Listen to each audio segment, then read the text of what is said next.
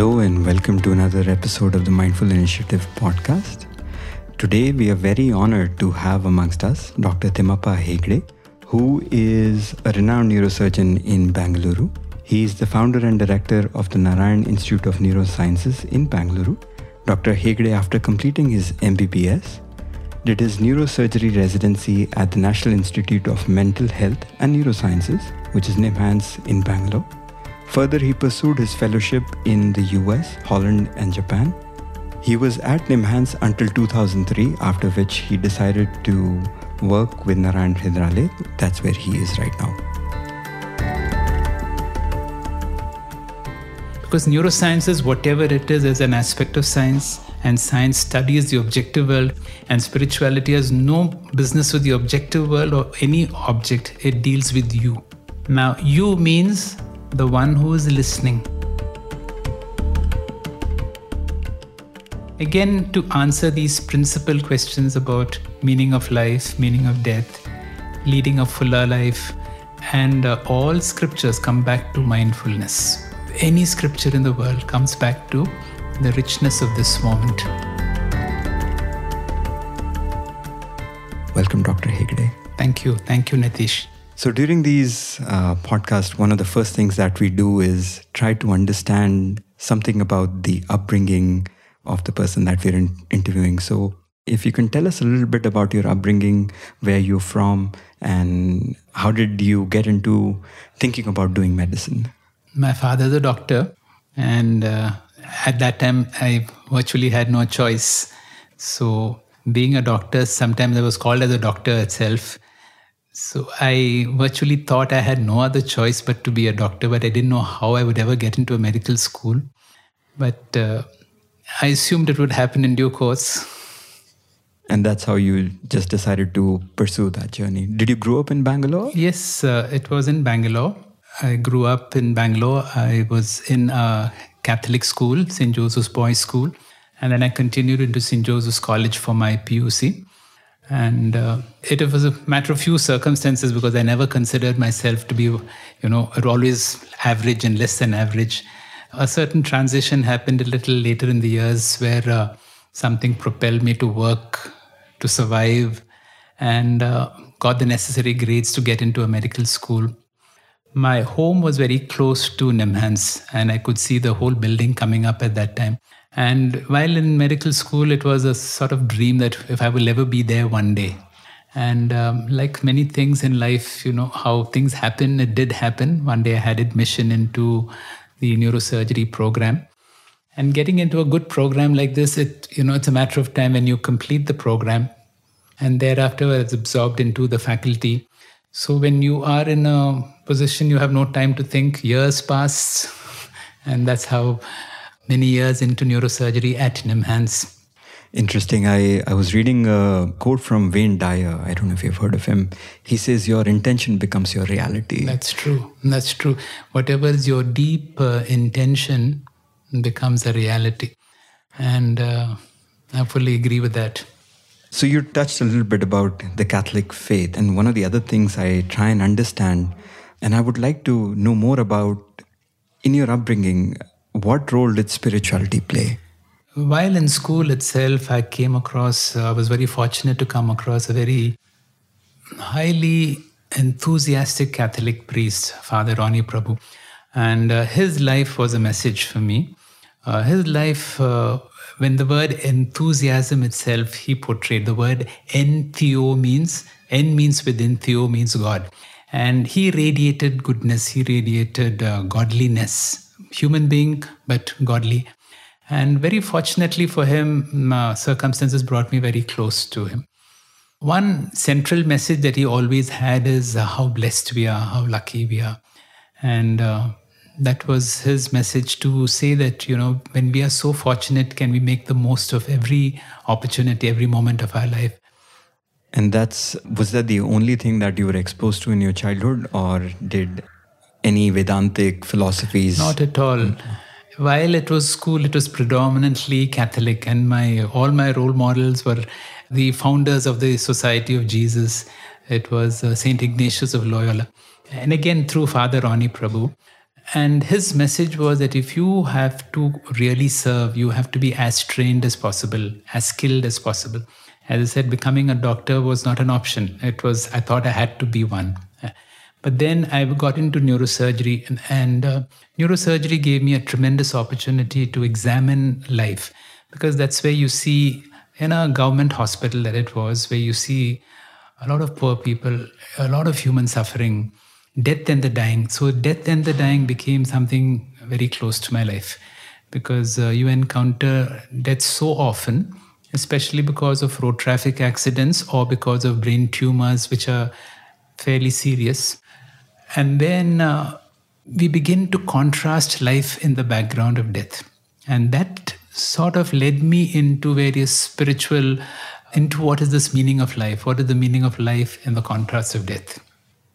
So now I understand you are a Vedantic scholar, and I forgot to mention that in our introduction. And you conduct many workshops, many trainings related to Vedanta. And I believe that's where your journey of finding self started, when you started looking at the kind of problems as society we're living in. Because I don't know in your childhood how your childhood was, but in my childhood, I wasn't really exposed to too many difficulties in life. And it was a comfortable life where we overlooked some of these problems. And later on, as you mentioned, when you start seeing some issues in life, these problems start questioning what we are doing.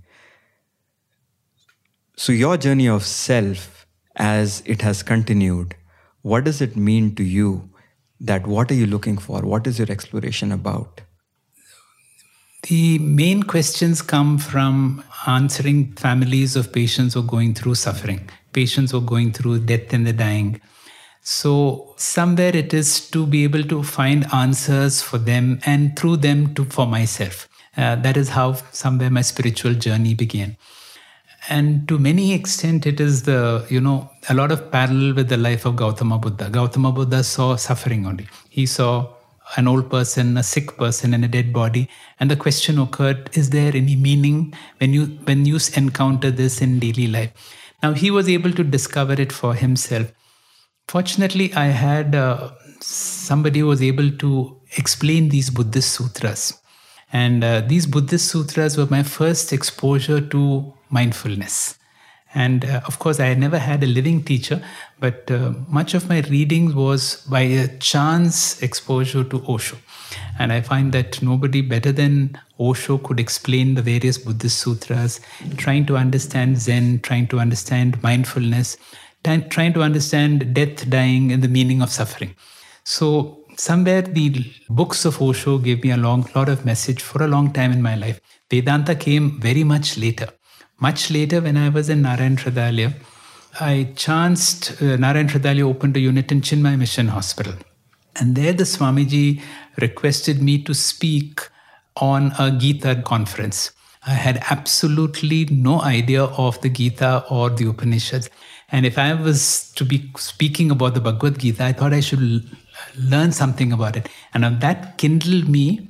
And then on, I discovered that, among all these books that are available, something which is simple, which is direct, was the Bhagavad Gita. And that's my journey into Vedanta began. Again, to answer these principal questions about meaning of life, meaning of death, leading a fuller life, and all scriptures come back to mindfulness. Any scripture in the world comes back to the richness of this moment.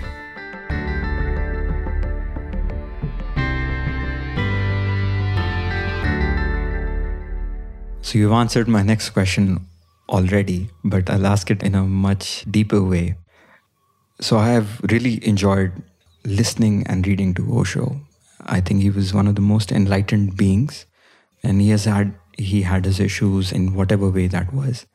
But in terms of his understanding of life, I think he was the most enlightened one, at least in our lifetimes. Now, from his perspective and his explanations of the sutras that you have studied, when he explained mindfulness to you, what did it mean to you the way he explained it? Because his commentary, I've not been exposed to his commentary, but I would like to understand from you, what did it mean to you the way you understood it? The Buddhist sutras come alive through his discourses. So there is one Buddhist sutra from the Heart Sutra, the Hridayam Sutra. This is actually a very popular mantra. It goes like this: Gate, Gate, Parasam Gate, Bodhi Swaha. I have heard the same thing. That I've been to a program where the Dalai Lama spoke on the same mantra also. I sat in Delhi, very close to him, and I heard him, repeat in Sanskrit, Tad Yatha Gate, Gate, Para Gate. But the way Osho has brought out this whole mantra, Osho has a tremendous amount of admiration for Gautama Buddha. He compares Gautama Buddha as the ultimate, the most enlightened, the most scientific, the most godly, and the most godless, because he never spoke about God, but yet he led more people to God than anybody else. And from Buddha came on Zen. It was a birth. And Zen there is no scholarship, there is no books, there is nothing. It is pure mindfulness. It is just this moment, and, to live in this moment in its entirety. And to me, his works, both for understanding the Buddhist sutras and for what Zen is. And what does it mean to me is, more and more, can I live my life more and more fully? Beginning with when you wake up in the morning. And these came subsequently with various Hindu works also. According to an Indian tradition, when you place your foot on the ground, when you wake up, the ground is goddess Lakshmi. And there is a beautiful mantra which says, Samudra Vasane Devi Parvati Sthana Mandale Vishnu Patni Namastubhyam Pada Sparsha Kshamasvi. Please excuse me, I'm placing my feet on you. Just imagine beginning the day with the feeling that I am resting on goddess Lakshmi. Many Indian traditions and some of the teachers who give you certain exercises after a certain phase is, they say at this moment, wherever you are you aware of the ground beneath your feet? Now, that's when you become grounded. That's when you become mindful. The paradox about mindfulness is the mind is the biggest barrier for mindfulness. I'm sitting with you, but my mind can take me to thoughts far away and miss this moment and the proximity that I'm sitting on the chair in front of the microphone in front of you, because my mind goes into the next question or whatever I have to answer. So if you would continue in this moment, so you need many situations in your daily life to remind you, come back to this moment, be here, be now. And I think that's what the intention does as well on a daily basis, if we can start with our intention. So shifting gears a little bit, moving towards the convergence of neuroscience and spirituality. Over the last about 30, 40 years, there has been a lot of progress, leaps and bounds, in the field of neuroscience.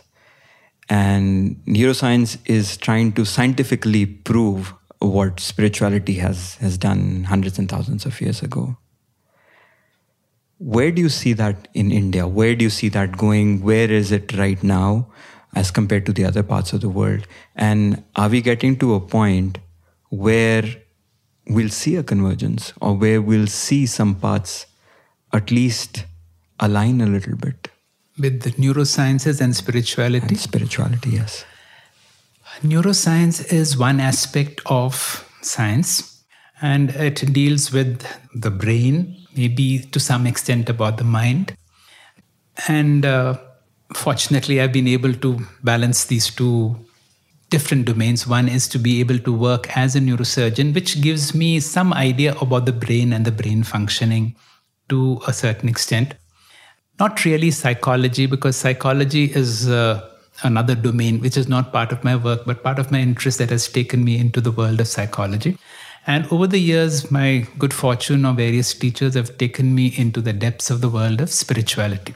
One thing is very, very clear, that the world of spirituality deals with oneself.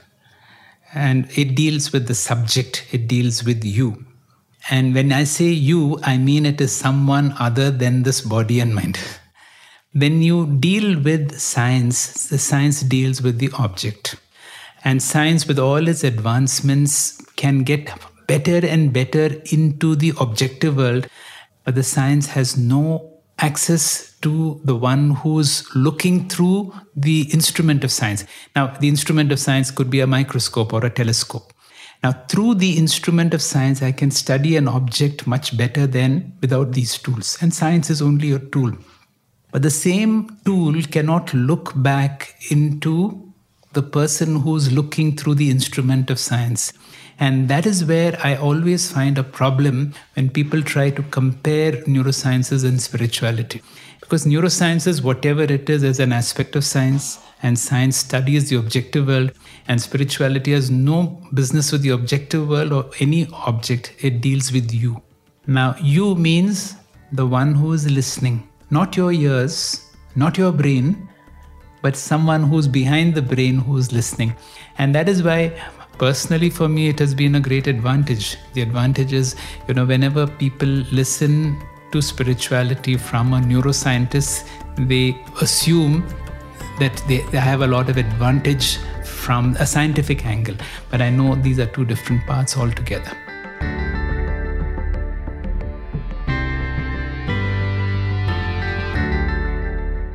So recently, I think in about 2016, there was a paper that was published which talked about the fourth dimension.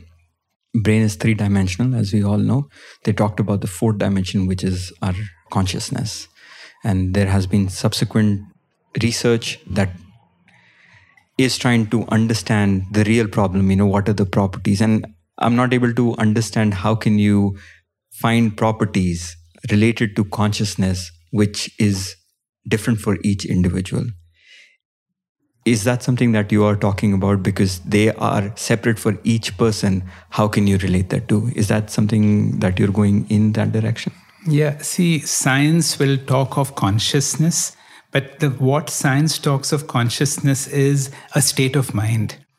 I can be more alert when I can say maybe more higher state of consciousness. I can be drowsy, or I can be asleep, or I can be in coma, which are various levels of the mind functioning or the mind alertness, or if you want to talk about mindfulness, more mindful or less mindful.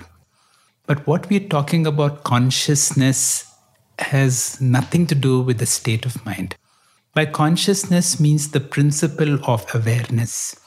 I can only talk of consciousness from what the Vedanta speaks about. And what Vedanta speaks about, Vedanta has given a nice definition of consciousness. And that the definition of consciousness is that which has no limits. Now, there is one Upanishad which is nicely defined. Of course, it's extremely difficult to understand. The Taittiriya Upanishad, second chapter, begins with Satyam Jnanam Anantam Brahma. That which is there for all time. Satya means not true or untrue. Sat means that which exists, that which never becomes non-existent, which is always there. Jnanam here means consciousness compared to the stable, which is inert. Anantam, this is the most beautiful word. The word Ananta means no limits in time. There is no limits in space. There is no limits in object. Now you have to understand that's something which is all pervading in space, and that which has no beginning or no end because it is beyond time. Now, what we really need to understand is we can have some idea of space. We see that space is both inside me and outside me, and it is everywhere. Space gives an idea of infinity. Now, if that infinite space has the ability to be conscious, so that is what we talk of conscious. Consciousness is not the state of mind, but a consciousness is something that enlivens me. The consciousness is that which is all-pervading and something that is never destroyed even when the body is destroyed. Is that the similar concept in Buddhism of shunyata? That's right. So different faiths are different things. That's right. From an understanding standpoint, it sounds very good. It's something that we aspire in all our life, that this is where we would like to be. But then when we come to the ground, we have real issues that we deal with day-to-day basis, and you deal with them because you see patients, you see their real problems that they deal with. How can we use these spiritual things, let's say mindfulness, for example, to help us live our life in better ways? What is something that a normal human being can do who doesn't have the understanding because of one reason or the other? Over the years, I have learned one thing, that all these spiritual inputs are for me and for the therapist directly and very indirectly for the patient. Supposing it, if I am empowered, only then I'm able to make a difference to another person. When a person is in physical pain, when a person is in psychological distress, the person is begging for relief of pain, relief from the disease, relief from the psychological, and we need to address that. The person is not in any receptive state for any spiritual inputs at that time. Very rarely they may be. But, sometimes you get windows or you get foothold for them to enter into the world of spirituality. But for most people, it's suffering, compounded suffering and suffering. Sometimes by chance they come across a teacher or somebody who's able to help them. That suffering can be found meaning only through the world of spirituality. So someone who's not a patient, for example, and if they would like to get started, if they've never been on this path of mindfulness or spirituality per se, and they don't have a teacher, they don't know where to go. Your journey started with your teachers. What is that you would recommend for them to do? And how can they start this journey by themselves? The problem is in the world of spirituality is the need for a teacher. Because, if I have to learn to drive a car, I need a person who will teach me how to drive. If I need to learn a cycle, I need somebody to help me, to teach me even to swim I need. Now, if for all these basic things, if you need a teacher, now into the world of spirituality where you're trying to understand yourself, who's someone other than this body and mind, it definitely requires a person to guide you. And without guidance, it becomes difficult. So you may read with books, but the problem is sometimes you misunderstand. And when a person is misunderstood, it's more difficult. You get a false sense of knowledge, and that is the problem.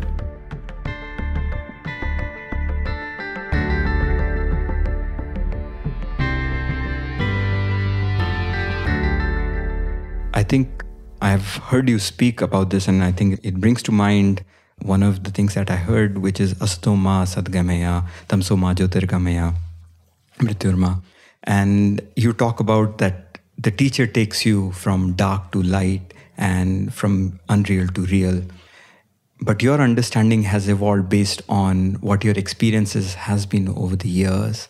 And I think it directly goes into that question. If you can explain a little bit about why is that teacher needed to take you from that place, that abyss of where you don't know what to do, to that place of joy and freedom? See, we operate every day, and whenever we operate, one of the things we always say is the big decision for a surgeon is to choose the patient for the surgery. So we always say a person must earn his surgery. If the person is ambivalent about surgery, we'll say wait for some time until you feel that you're not able to manage yourself, then you come for surgery. So too, a person should earn his way into spirituality. How do you earn your way into spirituality? What you do is through reasoning, through money power, through whatever power, you try to solve all the issues in your life. And then a stage comes when a person finds that, I have got all the success in the world, I've got everything in the world, but I don't have a sense of fulfillment. There is still something. And when you have exhausted all your resources, that's when you are in your ripe state. Otherwise, see, that is why spirituality is actually only for the rich.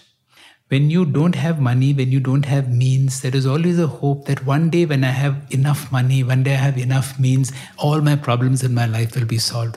But those who have worked their way up into enough of money and enough of means, and they find that, they have not gone anywhere, they've still gone, that is when they become very receptive.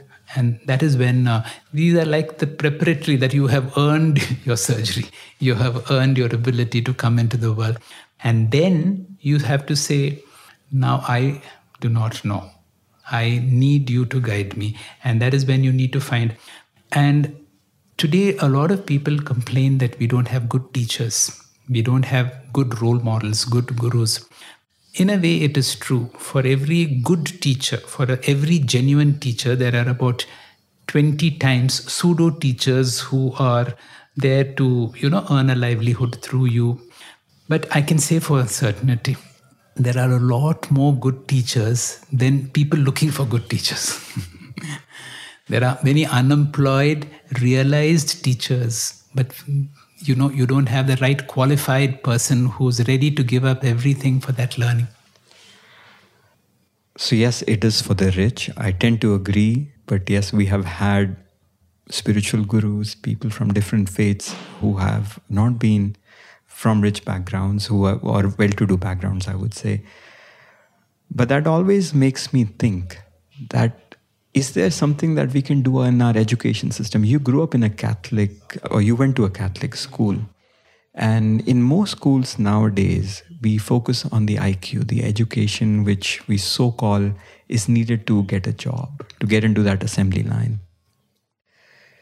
Is there something that we can do in our education system in India and maybe across the world as well, where we can inculcate some of these practices, which may be secular, which may not be secular, which may make a difference in each and every person's life, where we have a better community that we are living in, where we're not running just after money, or where we're not just looking to survive, but we are living our life for living it? The problem I see is in any school, you have people of different religions. And whenever you introduce even a practice like yoga, it could be misused by somebody as belonging to a particular religion, and there is opposition from others. So it's extremely difficult to bring any of these so-called spiritual practices, because many often religious fanatism overrides and then the whole practice becomes vitiated. So I find more and more schools have less of a role for bringing in spiritual education. And that's where parents have to play a big role. Parents have to play a big role more as role models in their own spiritual practices, and also how spiritual practices has transformed them to be as better persons, because that works better than trying to tell children or anybody to do this or do that. Thank you. I feel that parents should spend time with their children, and that's what I've been learning. We have a very young daughter at home, and we're learning that the more time we spend with her, and she learns more by looking at us rather than us telling her what to do. That's true. Because they spend a lot of time in school as well, a few hours. I feel that if there is something that can be done in school, but you're absolutely right, it's not something that is easy, but hopefully we'll all figure out a way for us to do that. So we're getting towards the end of our time here. One of my final questions is regarding the way we listen. And I think the previous question made me think about that question, is that the way we listen in mindfulness is, one, we are mostly passive listeners, and slowly mindfulness helps us being more active listeners. What are these stages? And I think you've talked about it before as well. These stages of listening, how you become mindful from being mindless. Whenever we listen, we can be listening to two things. I can be listening to what you are speaking, or I can be listening to what is happening within my mind. And therefore, most of my listening is filtered by my own listening. Mindful practices, therefore, is utmost in passivity, which means blank mind. I come from complete openness. My mind is completely blank at this moment. I'm receptive to whatever you have to say. And I take the word, and I receive it and I accept it. No evaluation, no judging. And then maybe over a period of time, trying to digest that word as it is, without even filtering exactly what we have said. So listening is a great art, to be able to listen without using your own mind as the filter. Thank you. And towards the end of the interview, we do these few rapid fire questions. If you're okay with it, we'll just go ahead with it. Our first question is, One place that you would like to visit or you have been? Uppermost on my mind is Mount Kailash. I have been there a few years ago, and that was perhaps one of the most enchanting experience, and I'm looking forward for experience of Kailash again. One childhood memory that brings joy to your life or joy when you think about it? Not so much of a childhood memory, but a little older when I thought I had a serious illness and my life was... And then I had a consultation by a doctor somewhere who told me it's nothing and gave me a new, at least in my thought, a new sense of a new lease of life. If you were not a teacher, if you were not a surgeon, what would your alternate profession be? I would like to be a student. Do you have a favorite musician or favorite music you like to listen to? I enjoy the songs of Deva Premal. Deva Premal is a German singer who sings a lot of Indian and Buddhist mantras in a very extremely melodious tune. I enjoy listening. And is there anyone in the past that comes to your mind that you would like to meet? The person whom I spoke, Father Ronnie, he has been an impression in my life. He's no more. He died a few years ago. And I was fortunate to be with him for many years, and I've seen him even at the moment of his death. And if I were to get a chance to meet him again, that would be him. All right. I think that's a great way for us to come to the conclusion of this interview. Thank you so much, Dr. Hegde, for being part of our podcast, spending this evening and giving us time. Our listeners will surely find a lot of things in here for them. Thank you so much. Thank you. Thank you very much. Thank you everyone for listening in and tuning in for another episode of the Mindful Initiative podcast. If you like our episode, please share it with your friends and family. You can listen to us on iTunes, Google Podcast, or Spotify, or wherever you get your podcast. Thank you so much.